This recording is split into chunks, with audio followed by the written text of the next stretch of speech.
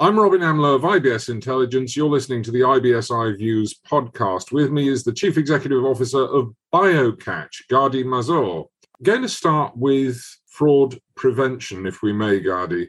How do behavioural biometrics help in fraud prevention? If you think about fraud prevention over the last few decades kind of evolved over time as the fraudsters become more and more sophisticated. And if you look at the last 2 or 3 years, the main way for the fraudsters to attack the genuine user, to attack the customer, is by manipulating them to do unwise things with their money through social engineering. So as many of the new fraud types, UK was first with voice scams, also known as authorised push payment. And this is when the end user themselves are doing unwise things with the money, being manipulated, being guided by the fraudster. If you think on those type of frauds, all the previous defenses of in fraud prevention, looking at the device, looking at the transaction, looking at whether it comes from the machine of the end user, username and password, all those layers are signaling that everything is fine, right? Because it's the end user themselves doing that from their normal device. And with behavioral biometrics, that's what we do, of looking at how the user interacts in these sessions with a website or the application. We can still say that even though everything else seems fine in terms of device location, etc., we see signs of behavior that are being manipulated on that session. Okay, so we look at that as the perfect protection for that new type of fraud, of making the end user themselves do the action on behalf of the fraudster. How do we actually stop an end user from doing that? Can you catch this in real time? Yes, we look in real time. We sit within the bank, our customers' applications, whether that's website or mobile application. We monitor, we don't look at what the user actually does, but only how he does that.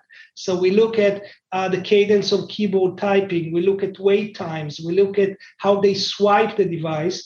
And there are always two models in fight in terms of machine learning models. One is, does that look like the genuine user that we've seen before in terms of behavior? And we each one have our own preferences. I mean, do you scroll a page with the scroll bar or with the arrows? Do you type quickly or slowly? How do you move the mouse, etc.? So we have a model that is the behavioral profile of the genuine user, and we have a model that is the behavioral profile of a fraudster. And based on those what those models tell us, we can give in real time to the bank saying, this session that we're now monitoring and the person is about to transfer money, that's a risky session. We see signs that they're being manipulated, or we see signs that someone took over the account. And we're saying that we're doing this in real time, and then the bank can decide whether to accept the transaction, to reject the transaction, or pen the transaction and send that to some operational team that will confirm whether the transaction is indeed genuine and the user intended to do that. Well, the thing of it is, of course, that we've spent, as an industry, a lot of time in the last few years making the customer experience less painful, with less friction, faster, simpler, fewer clicks. But at the same time, we still have to protect these people. Absolutely. And if you think in general on that balance or fight between frictionless user experience and security, traditionally, protections like OTP and step up and biometrics like fingerprint and iris scan and face, those all add friction to the session at the expense of the user experience. I mean, they add security, but at the expense of the user experience. What we're doing is we look at the behavior on that session, the normal, usual user behavior, completely transparently. We do not add any additional step-ups or roadblocks to that user experience. And that's the only signal that both simultaneously increase security, because we're saying, is the angle of that you hold the phone typical to how we know that you held the phone previously? The pressure that you put when you press the device, does that fit previous behaviors, etc.? You don't need to change anything in the behavior. We can still look at all those signals and assess whether that makes sense. So that's the only type of signals of the fraud protection that works both simultaneously at the same time on decreasing friction and increasing security. Well, there's obviously a business case for fraud prevention because nobody wants to lose money. I, for one, as an individual, would like my money to be in the bank when I want to get at it. And the bank obviously does not want to lose money either. What do financial institutions have to do? They need to, and we work with 70 of the top banks in the world. Almost all the top banks in the UK are customers. I mean, obviously, we're not allowed to say all the customer names, but the ones that did go on record with us is our HSBC and Barclays and Itaú in Latin America and NAB in Australia. Some of them invested in us also in the company.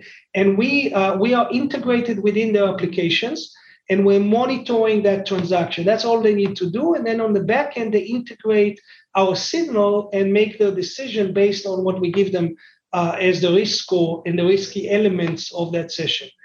They do have, all of them have multiple stacks of fraud prevention going back 30 years when you looked only at the transaction data to see whether that transaction at that given time is indicative or is something that is reasonable for you to do at that time. And then they move to device, and then they move to behavior. And now we're moving to scam detection. So they integrate the signal into the back end, protect the money. And the effect, by the way, of fraud, and especially on scams, is not just that you don't have your money in the account. It's a personal insult to be scammed. If you ever had that experience, it's someone made a fool of you, someone scammed you. It's even worse kind of psychologically than someone hacked into your account and stole money. The bank will return that money and you were not in fault. But if someone actually made you transfer the money out of your account, that has effect not just on vulnerable people, but any human being on, I was being fooled and I acted foolishly. And that's what we're trying to prevent.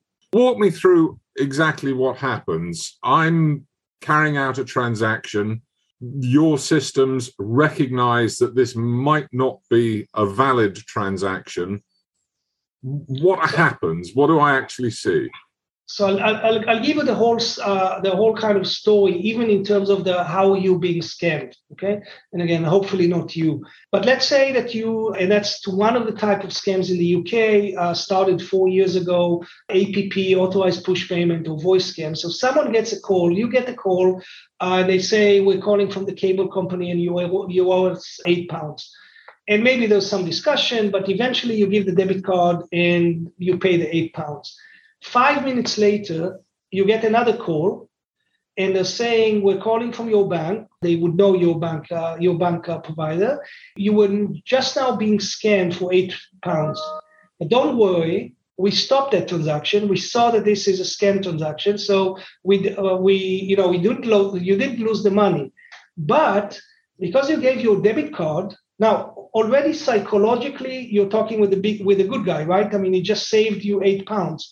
So now the guy tells you, because you gave your debit card and your debit card is linked to your bank account, we opened a new account for you and let us guide you through transferring all your money to the new account. Okay, and they call that a safe account, so that there's no linkage of that debit card to that account. And through sessions that sometimes takes an hour, they guide a user of transferring all their life savings to that presumably safe account with instant payment. Like in the UK, that money is gone immediately. Of course, the second call is also a fraud call. They're very sophisticated in terms of social engineering, kind of psychological manipulation. Now think on that second session. Okay, why it takes long? Because the way they usually do this, and again, I'm describing one scenario, is they'll first ask you to transfer £20 to set up a new payee. for that account and to transfer £20. No bank system will do a hassle on an UPE £20. And then they wait 2 minutes to see that it went through. And by the way, the bank system registered that this is an existing PE and everything is fine. And then they'll transfer £100. Now the bank system looks at that and say, okay, that's an existing PE, transfer £20 previously, £100 sounds reasonable, and that transaction goes through. They wait a few more minutes, etc., and then through 5, 6, 7 transactions, they wipe your whole life saving, tens of thousands of pounds that are being wiped and gone. Now, if you look at the behavior in that second session, we'll see a few signals, and we have hundreds of signals that we're looking for. I'll give you just a couple of examples. One is we'll see quite a lot of wait times. That's a discussion going on between the fraudster and you, and they are waiting, etc. Within the wait time, we see things like what we call doodling, when someone moves the mouse, without any specific objectives. So that's a signal that something is going on. If you're being dictated the number over the phone, the account number that you transfer the money to, if you had that number in front of you, you typically, and everything I'm saying is called machine learning statistics. I mean, so there's no silver bullet, but statistically, you would input that number in 3 digits or 4 digits at a time if that's in front of you. That's kind of what usually people copy a number, from a paper to the screen. If you're being dictated over the phone, this will be usually done in 1 or 2 digits at a time. Okay, that's dictation. So we see signs of dictation. We see sign of dictation also if you make a mistake. Just think about what you would normally do if you typed the account number and you then compared. In a usual session, you compared and you saw that you made a mistake.